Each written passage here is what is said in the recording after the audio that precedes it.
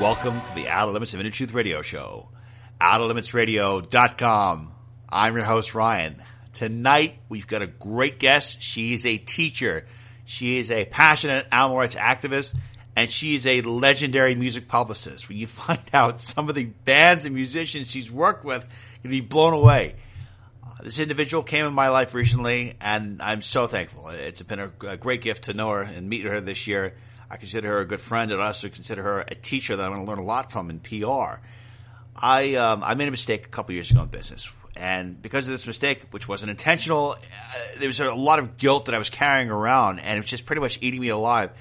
And in a phone call with our featured guest, she gave me some advice, simple, great advice. I took it to a T, and the situation got resolved. And in one day, I pretty much felt like I lost 10 pounds, and I did. Until I went to the refrigerator that night 5 different times to celebrate losing the weight that I had from carrying the guilt around. But anyway, that's another story. Let us begin tonight's program with our amazing guest. Our guest today is Miss Nancy B. Sale, founder of VQPR LLC, founder of the Fur and Feather Animal Sanctuary.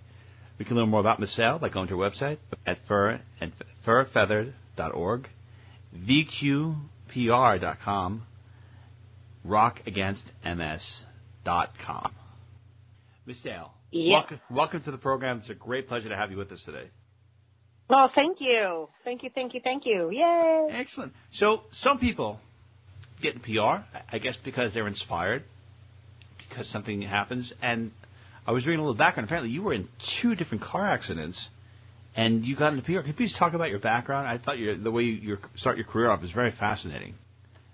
Oh, well, it's kind of weird, isn't it? So weird. I don't know if it's weird. I have to say it's interesting, and it makes for an interesting, fantastic autobiography. Oh, why? Thank you. It's okay. I've been in the music industry for a long time, and oh gosh, I was actually working at that current moment. I was preparing for the WWF, so we're talking back in 2000. And you were preparing? Are you preparing? Like, talking about being a competitor? Yep. Get out of here! I was a hoe for The Godfather. No and way!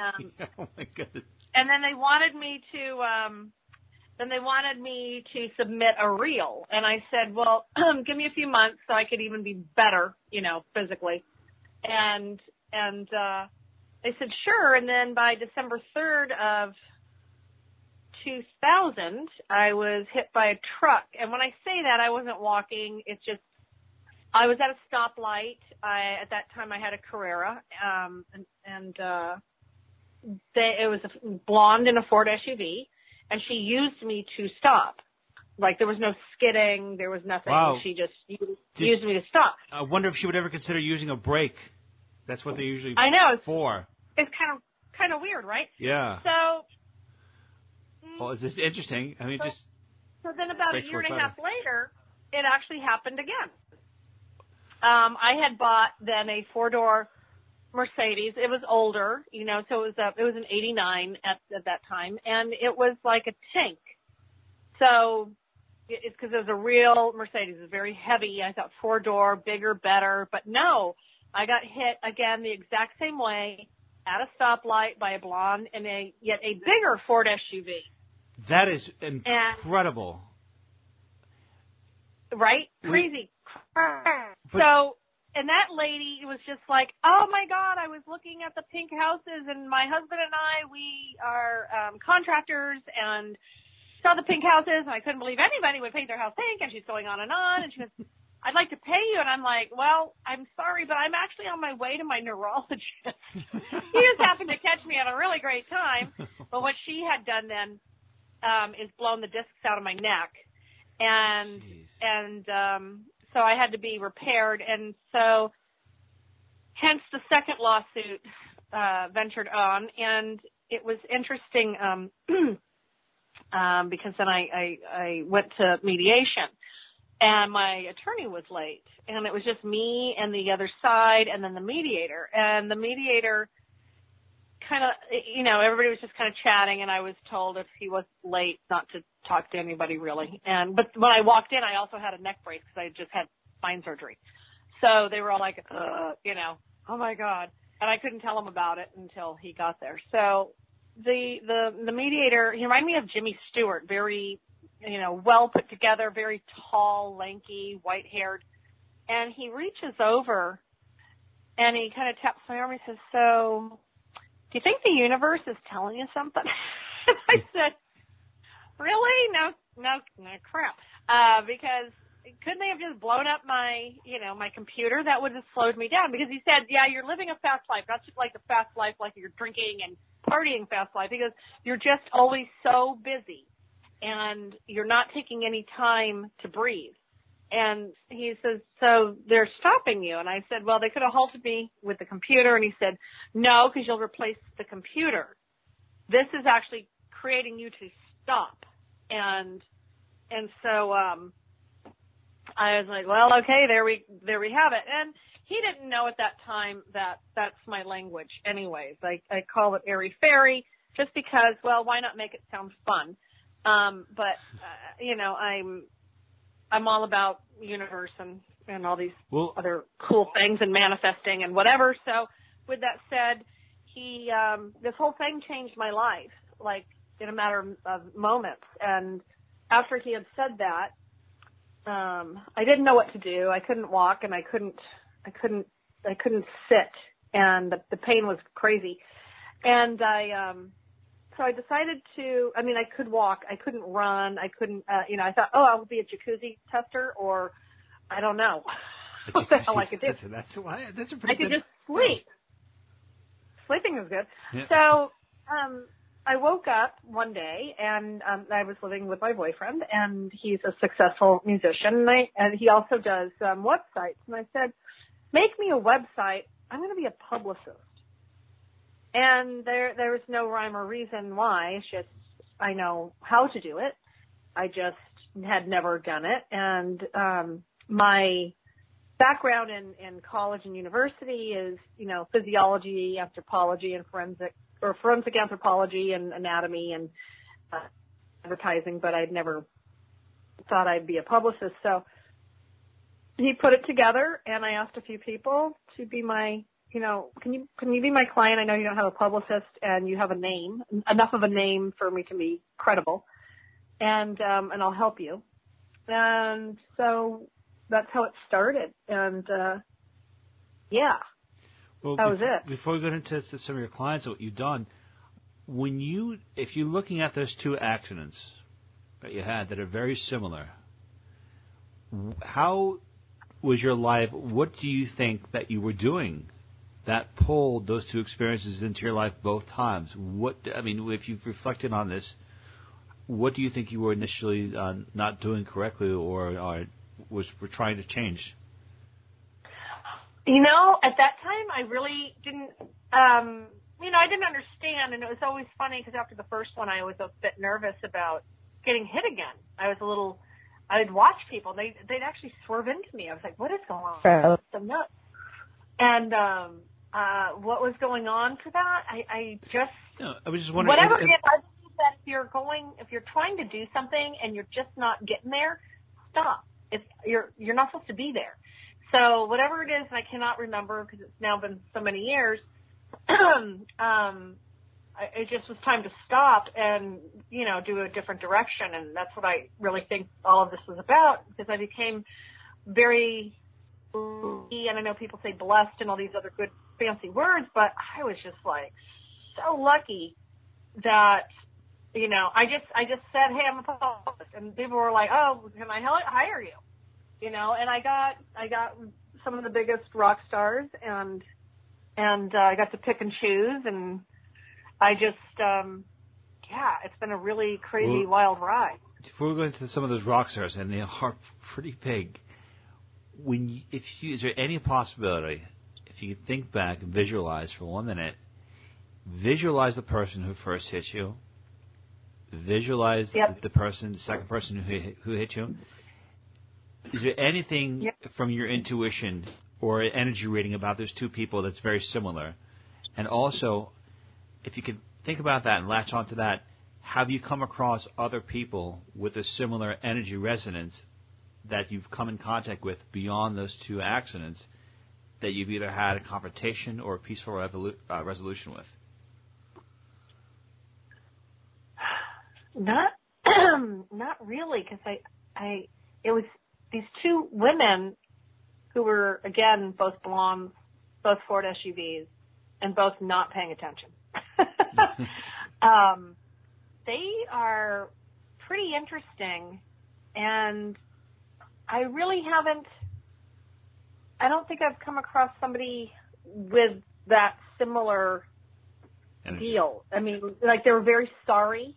Like, they were very, like, oh my gosh, and of course, when you hit somebody like the way they did, and they both hit me. And what's really interesting, and what was interesting about being hit, I'm a biker, I ride Harleys, and so I have a habit of scanning the mirrors and even turning to look back.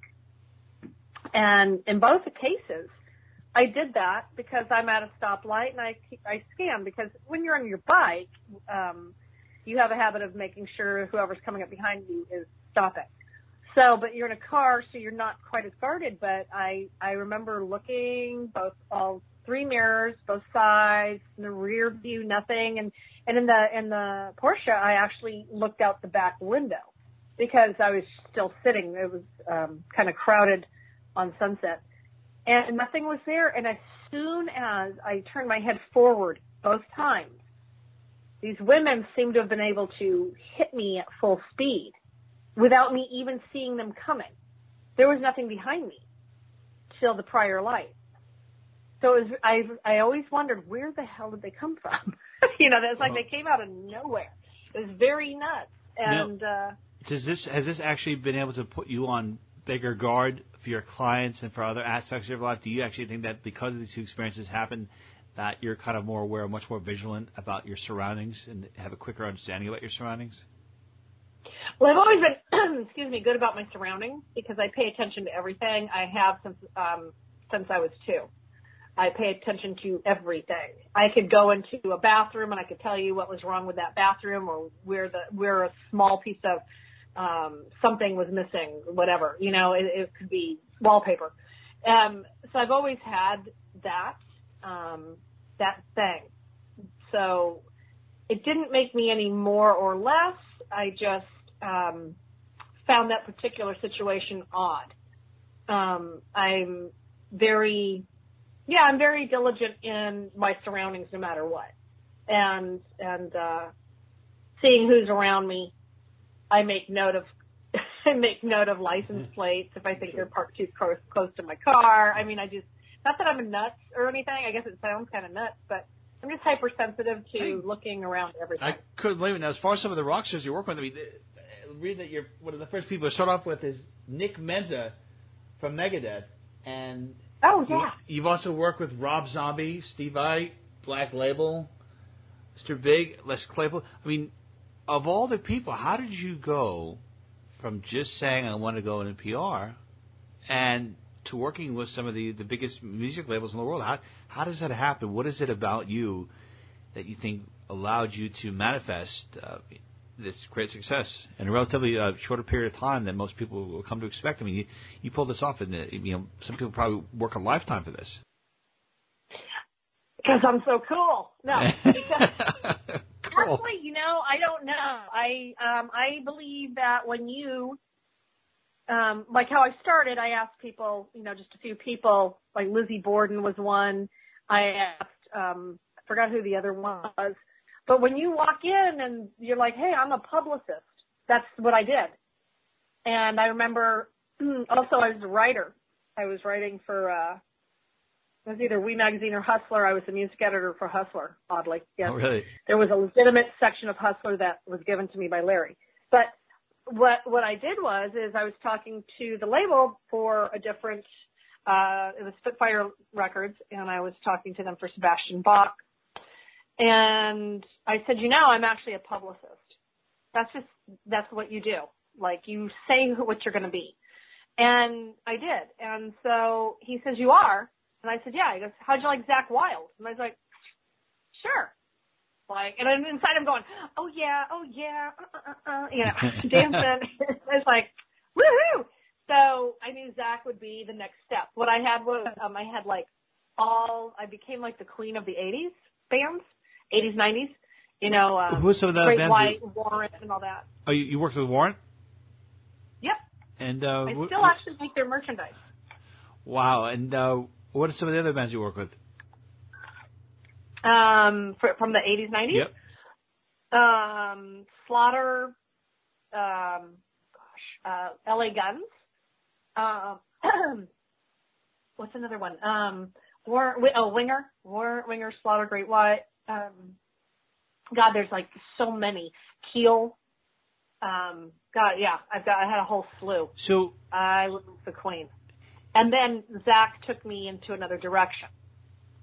What direction was that? Would be, well, higher profile. I mean, he's with Ozzy, and I knew Zach forever, but as a publicist, you know, it was different. So that was 2003.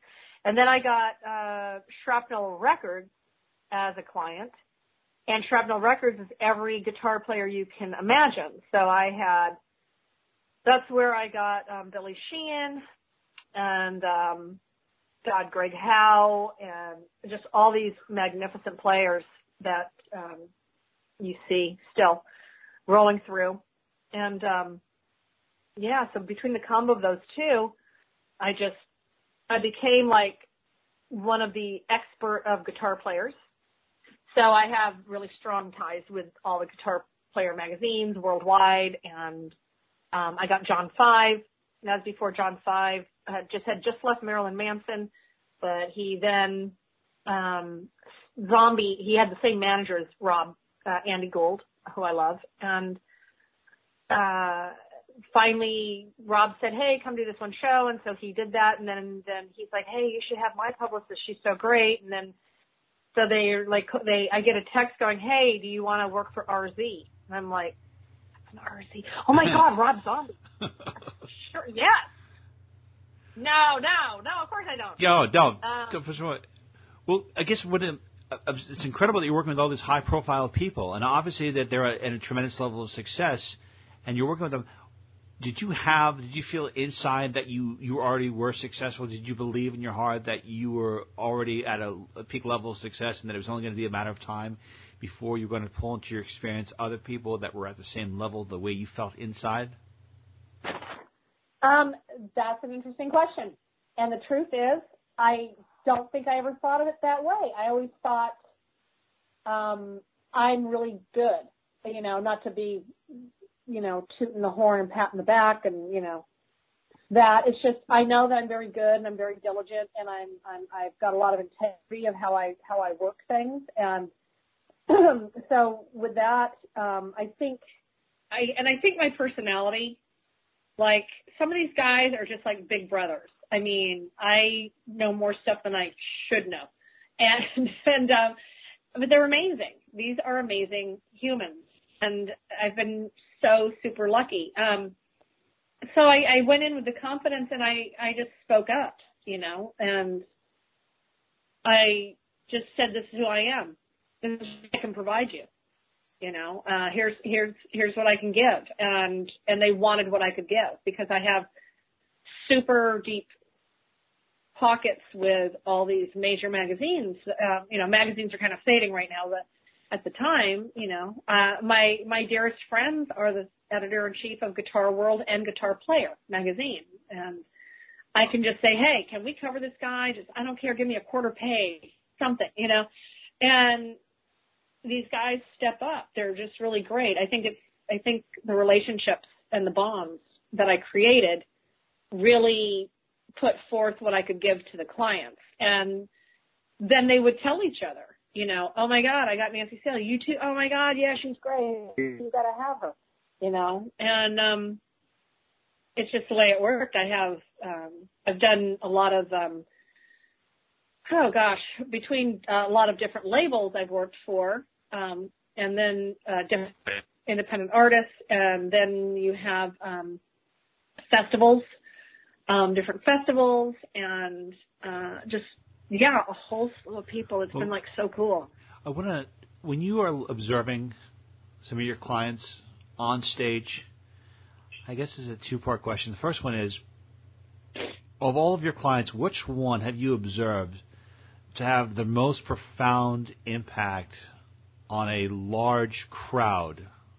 And also, have you ever observed any of your clients that go on stage, if they are in a very bad mood or if they're in a very good mood, if you find that actually directly impacts the energy and the frequency of their music and in proportion actually impacts and affects the crowd?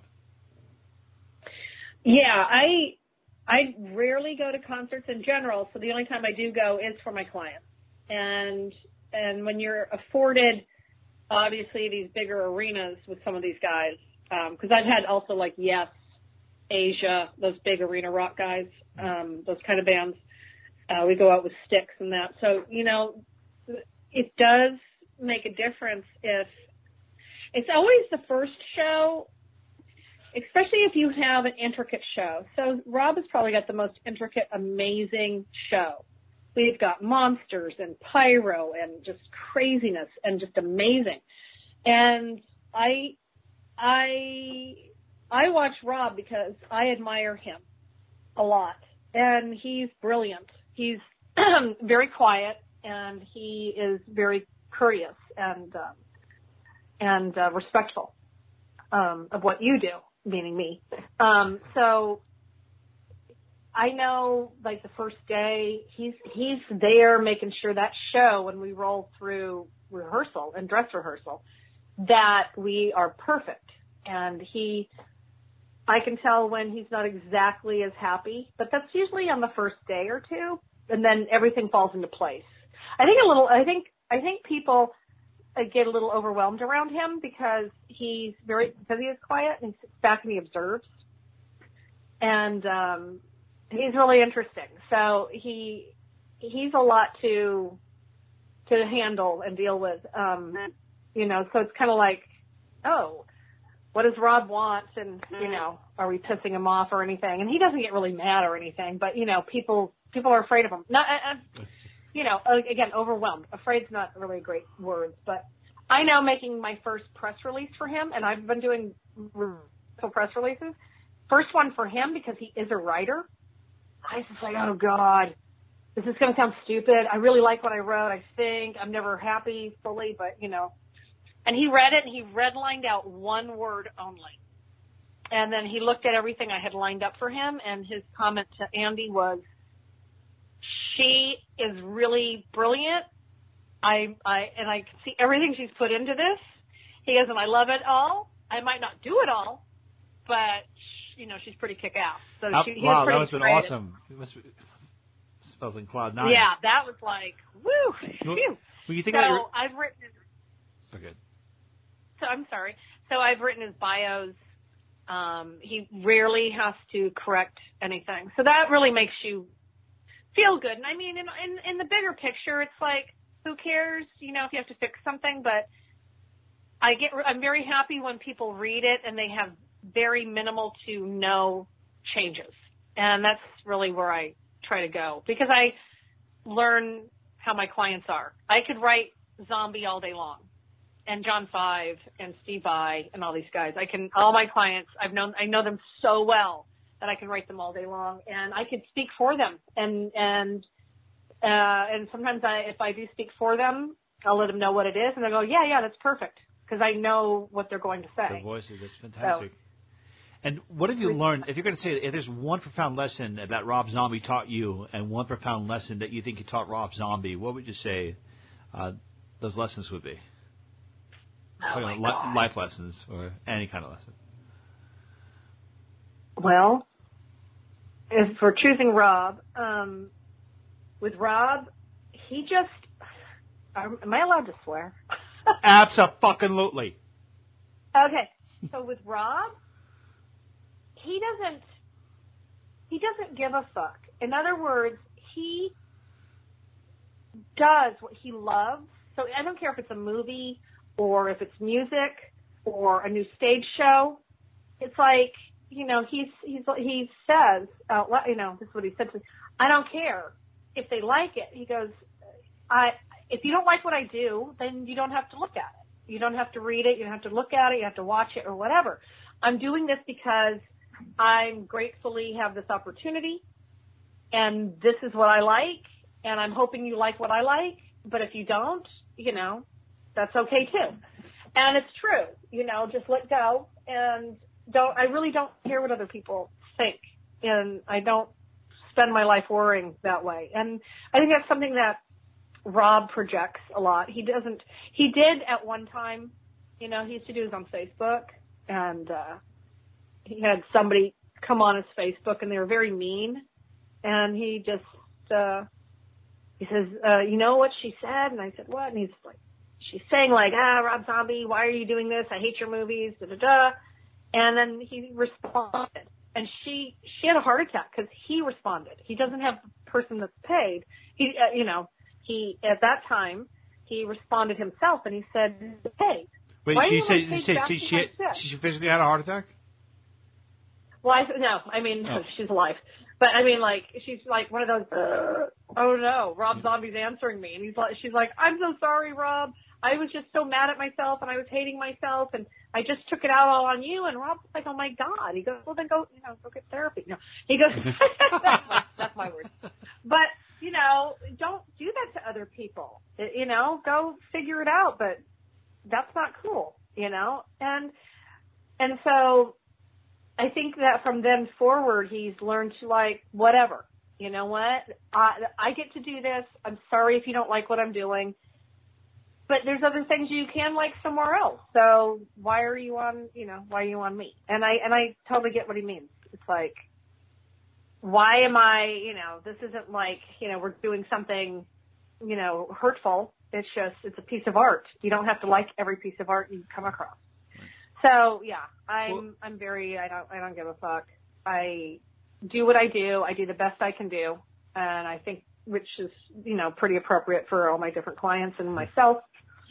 And if you don't like it or you're just jealous, I think jealousy always rings in with people. And it's like, I don't know how to stop that for you. That's your problem. That's your problem to handle.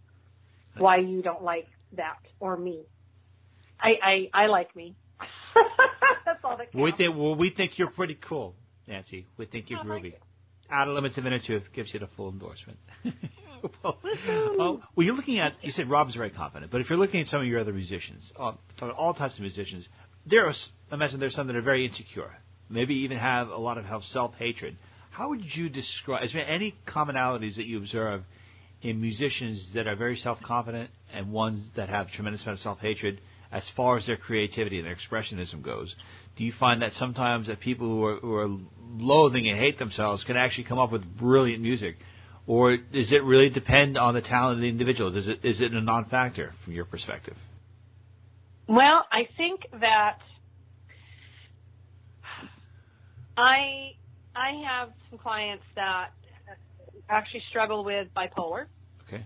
And so that also includes depression. But that also can make them much of an asshole. So it's kind of an odd thing. As I said, I know each of my clients individually, and I have to, as soon as one's on the phone and the other one pipes up, it's kind of like you're switching gears constantly because you have to coddle some you don't, some you cheer on, but they have, it's almost like a sad, it's a beautiful tragedy with some of them. They're talented. They don't necessarily believe in themselves. So they take up maybe drinking, and they get stuck. And I've lost several of these guys in the recent years, even to their addictions to their addictions, sometimes past addictions, because it still kind of is in your body. And, they just are these beautiful tragedies, all of them. And some that are confident, they go out there and they're like, yeah, we're doing this and this is cool. And they're on it, and they're not bipolar or anything, obviously. They're just so artistic, and they just want to just resonate all this awesomeness, you know, and there's some that are they're just stuck. Actually, they get very stuck into who they used to be, and that's also kind of sad, because you used to be big, or you sold 500,000 albums, and that's as big as you got, but you have very popular music. You can hear commercials, but they're the ones still trying to command the respect. They're still stuck. And it's kind of sad, because there's nothing you can do, because that's like telling, you know, you can't tell somebody certain things, you know. I mean, you can, but I don't think it works. They don't take the constructive criticism very well. There's a brilliant talent manager, Hollywood manager. I love this gentleman so much, Bernie Brillstein, and I'll never forget one of his quotes. I'm pretty sure he said that talent never dies, it only sleeps. And some of these individuals that you've worked with that were really, you know, fantastic, or had a really strong following years ago, do you believe that once they've achieved something phenomenal, that something has to fundamentally change within them at a core level that will prevent them from manifesting to the success that they've had? Or do you feel that there are certain people who are only able to reach a certain peak, and they were only maybe successful at that peak because of the surrounding era or the time that we're in, because that particular music was popular in that particular area? Yeah, Janie Lane used to live with me, and not as a boyfriend. He rented the room in the house. No.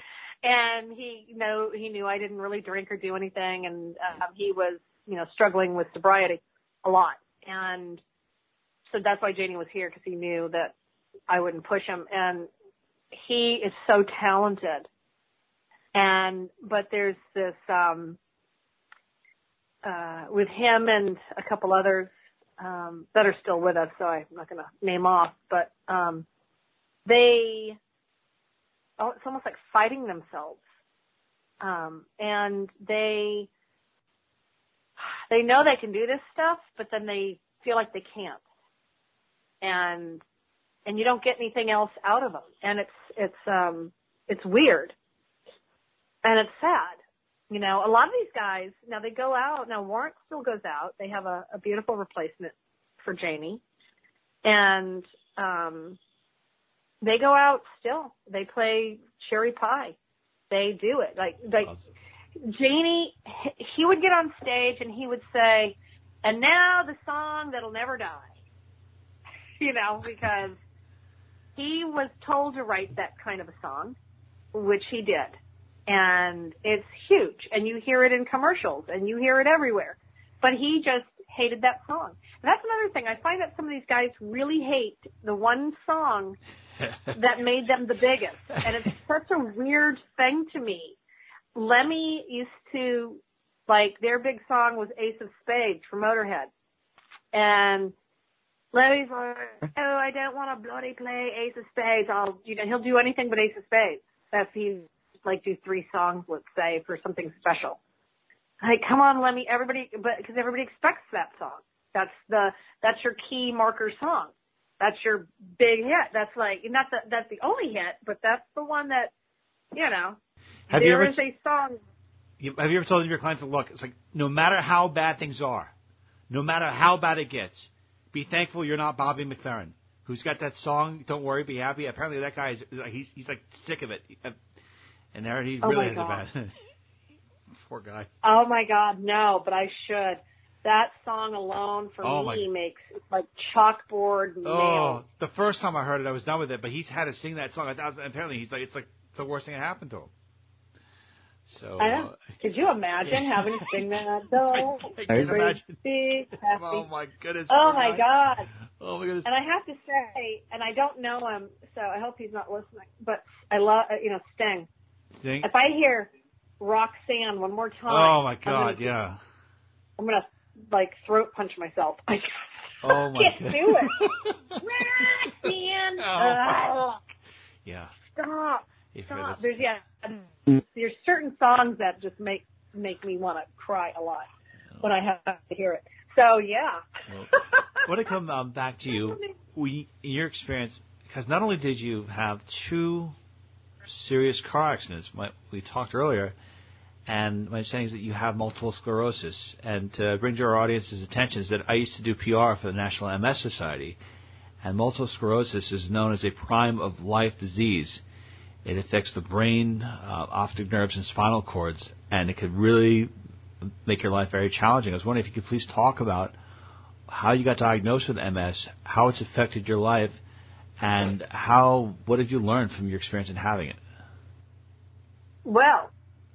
Can't just answer. I can't just say one question. I don't know. Okay, I'll just start from the beginning. Sure. I want to say in 2007, I noticed some cognitive issues, and as it was going, the cognitive was getting worse to a point where I was having to describe things like it's furry and it meows. I could not say the word cat. And for anybody listening, I am actually got a 162 IQ and I'm Mensa. So I have a strong command of the English language. That's why I do well in communications, well as a publicist. I'm pretty awesome with the words. And when I started fumbling for words and just stopping and going, oh my God, you know the word, you know the word. So I went to my intern and I said, hey, there's a problem. I want a brain scan. And I said, no, I'm not thinking like I got a big cancer tumor. I said, but there's something going on. I would like to have an MRI. And he says, okay.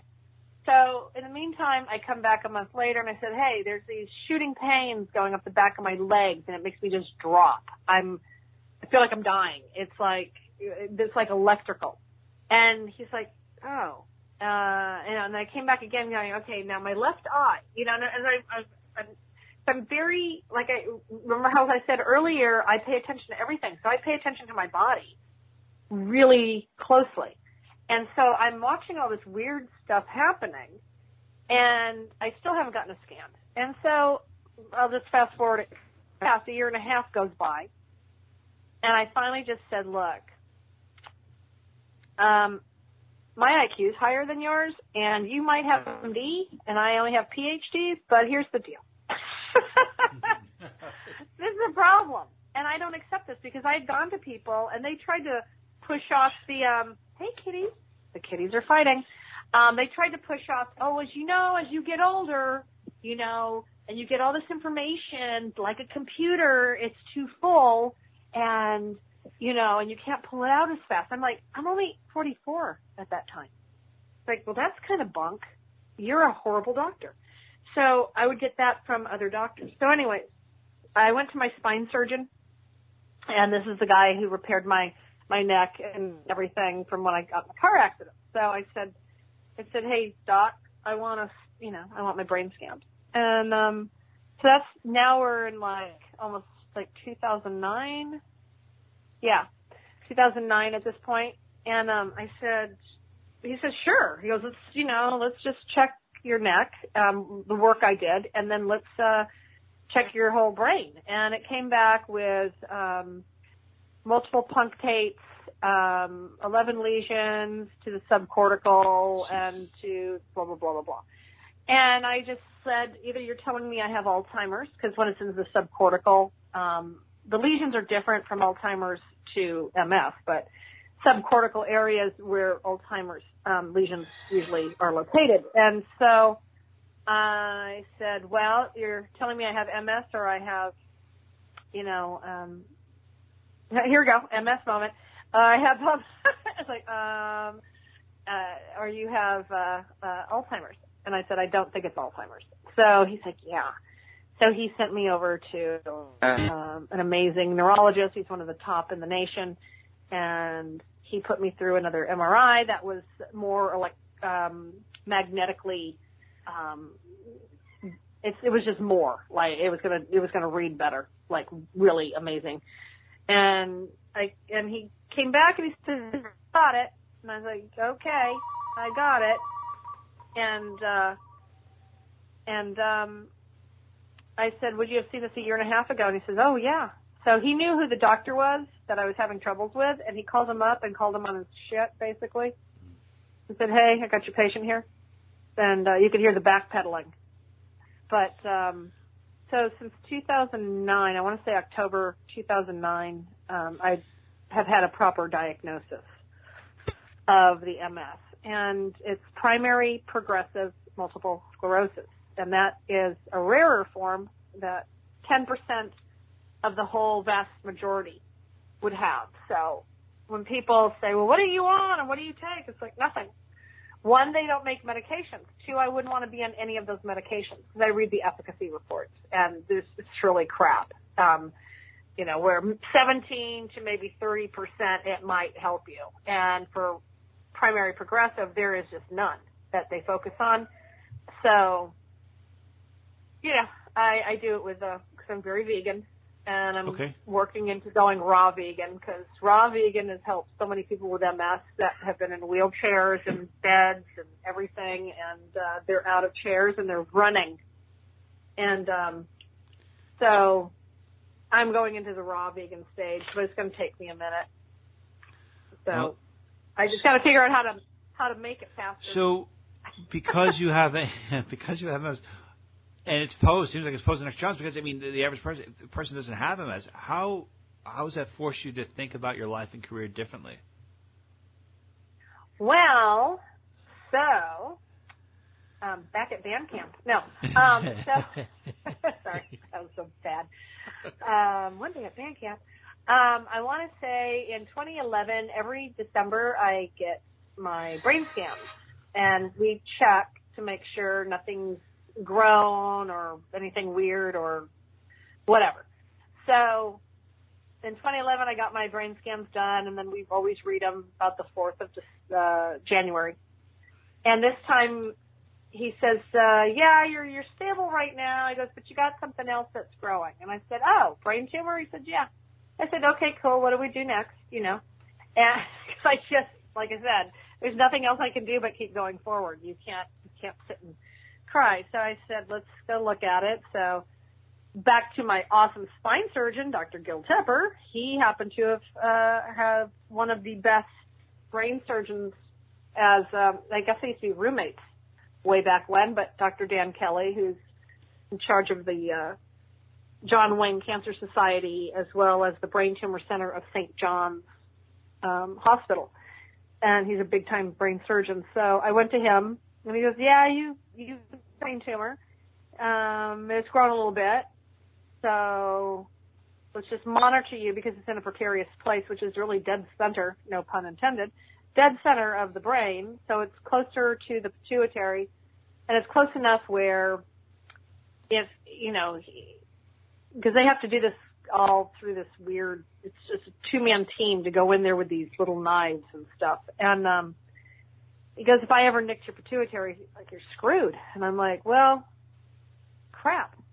He goes, but right now it's just kind of small enough. So I get all this information, and I happen to be at Steve Stevens' house. And yes, I'm name dropping folks. Steve Stevens, guitar player, Billy Idol, he's like family to me. And I'm sitting there talking to his wife, and Steve was working behind his boards and stuff, his studio's in the center of their living room, basically. And I just said, you know what? I just have to tell somebody because it's not like the easiest thing you want to keep to yourself. And I just said, I got a brain tumor. Steve's just like, oh my gosh. He's like, what don't you have at this point? He says, so we gotta try to help you. You've been doing things for us for 30 years. It's time to help you. And so they started putting together a thing with Billy Morrison of Billy Idol, who started Camp Freddy. And Camp Freddy's very infamous. It's all these different big rock stars, and they just play and do things to help people when they have the time to do so. And so they started putting it together, but then I was preparing then for another spine surgery, and then Billy Idol had to go out on tour. So at the end of 2012, I'm sitting in a neck brace, and I'm like, oh my God, I really haven't been able to work. So I just said, hey, Steve, do you guys still want to do this? Because having some hardship time, now. And he's like, yeah. So we ended up that's 2012. So by March 2013, the first Rock Against MS show was put on, but for me. And when the world found out, because it had to go out into the media where the money was going, that was the end of kind of my career. Because really nobody wanted to hire me. Oh. Yeah. Right. I think they didn't think I could do the job, and I'm like, yeah, I can. Why don't you? I think they also maybe thought that, I don't know. I can only sit and hypothesize as to what went through their mind. Like, oh no, what if she gets sick in the middle of this and doesn't get it done right? And we've already paid her money. I don't know. And it's like, I get it, but talk to me first. But yeah, so it pretty much ended my career. So I spent like about another year and a half going through all my funds. So MS actually is one of the most, and I've had cancer, so it is one of the most. Oh, it's horrible. Uterine cancer. That was good. It's okay. That was in 2001. Wasn't baking bread in that oven anyhow. So, let's, like, just take it out. But, over any disease, actually MS is one of the most expensive because you live trapped in a body that no longer functions. And it's horrific. And like Annette Funicello had primary progressive MS. She got it about the same time I did, and she actually died on my birthday. Oh. In 2013. So that was weird. On April 8th, she passed away from MS. And it's like, oh my God. Just like, it's weird. And, And even though so that's kind of. Sorry, good. Oh, go ahead. I'm sorry.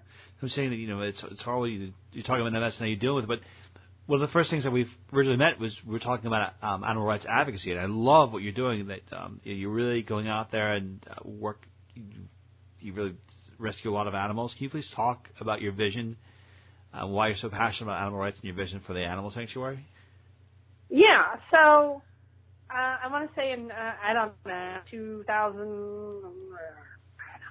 2002, 2001, I don't know, I was online and somehow I found Best Friends for Animals in Kanab, Utah.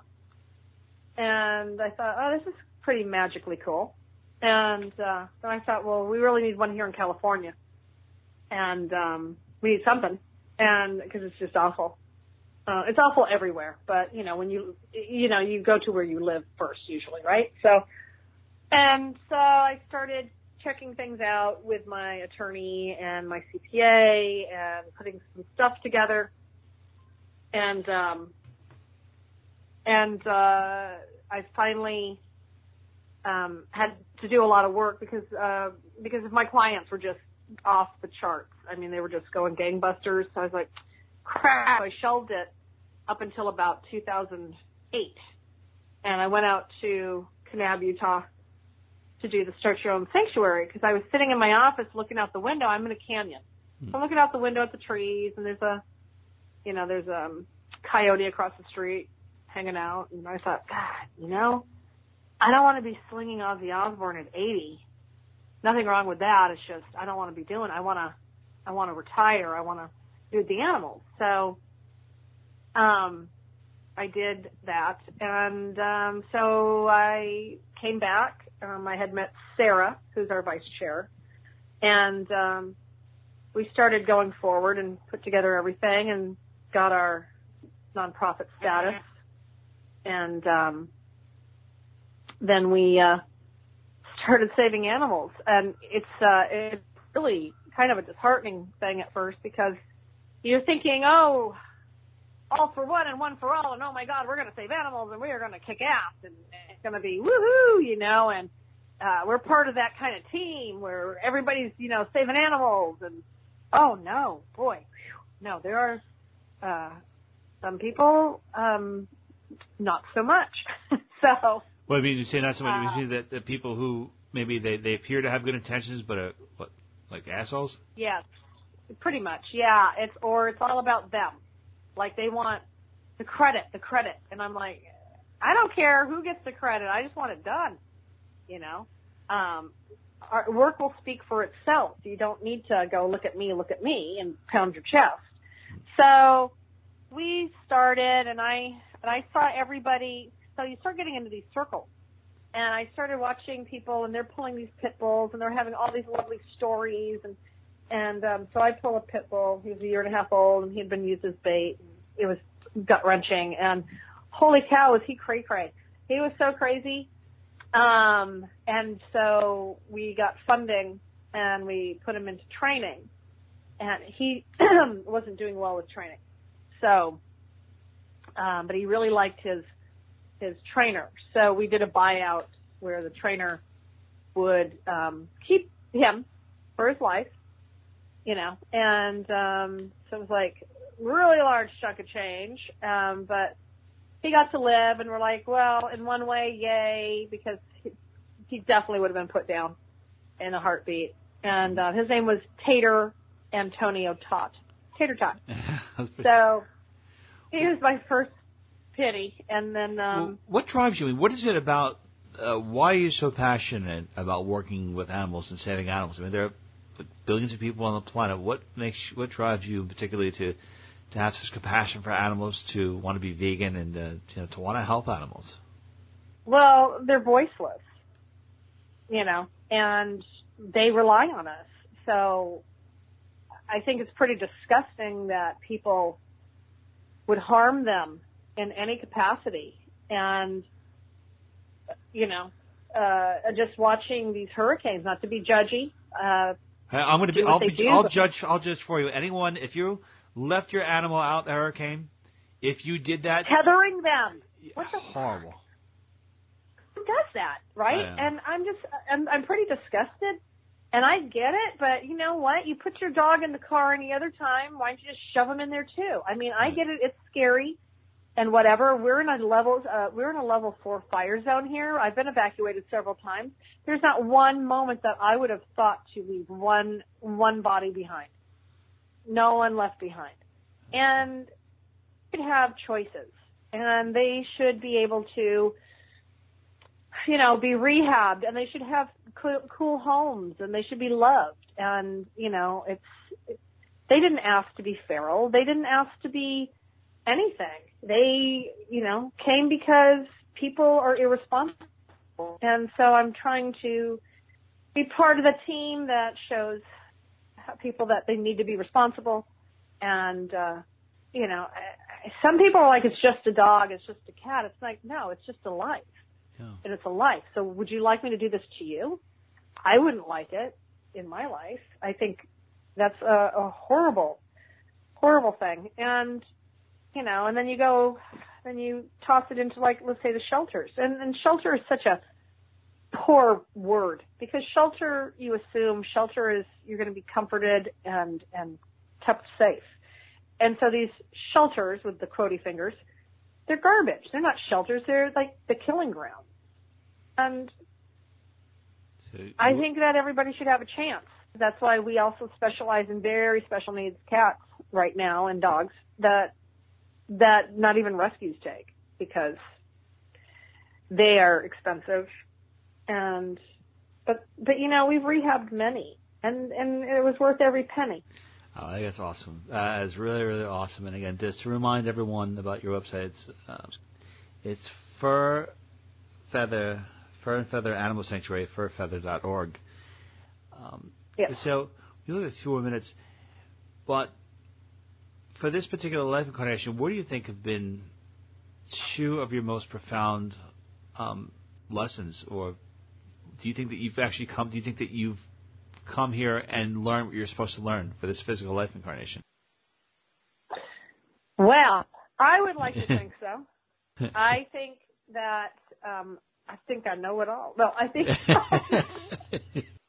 I am pretty sure I've got a good grip on it. And really, when it comes down to it, it's what's wrong or right, you know. And I think that's where people end up recycling and coming back to finish, because they haven't gotten that yet.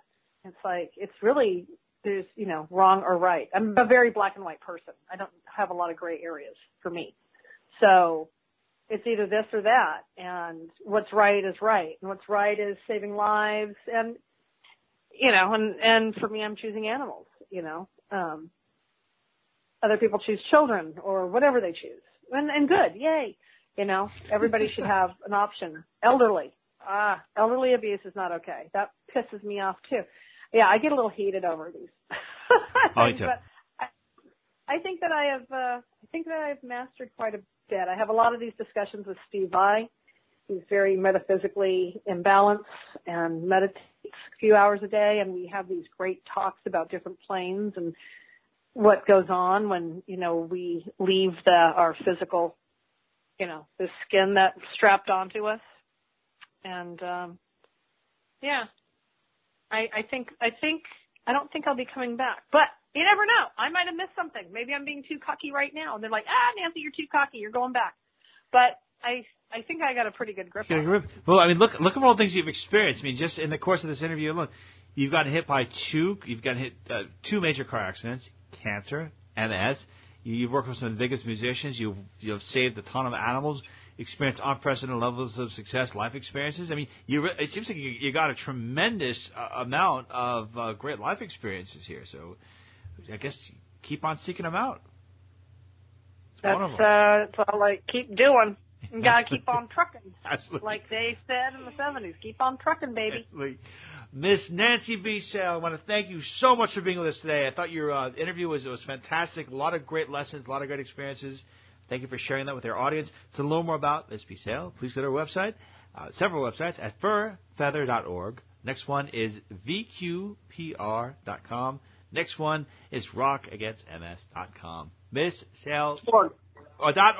Rockagainstms.org. Yep, and, yep. Miss Sale, thank you so much for being with us today. Thank you. Yay. Okay, everyone, that concludes today's edition of the Outer Limits of Inner Truth Radio Show. Special thanks to our unbelievable guest, Miss Nancy B. Sale. And special thanks, as always, to the Outer Limits of Inner Truth Radio Show Virtues, Miss Carrie O'Connor, Miss Lisa Kaza, and Miss Constance Stellas. To learn more about the Outer Limits of Inner Truth Radio Show, please go to our website at outerlimitsradio.com. Until the next time we meet, my friends, wishing upon you an abundance of peace, love, and beers.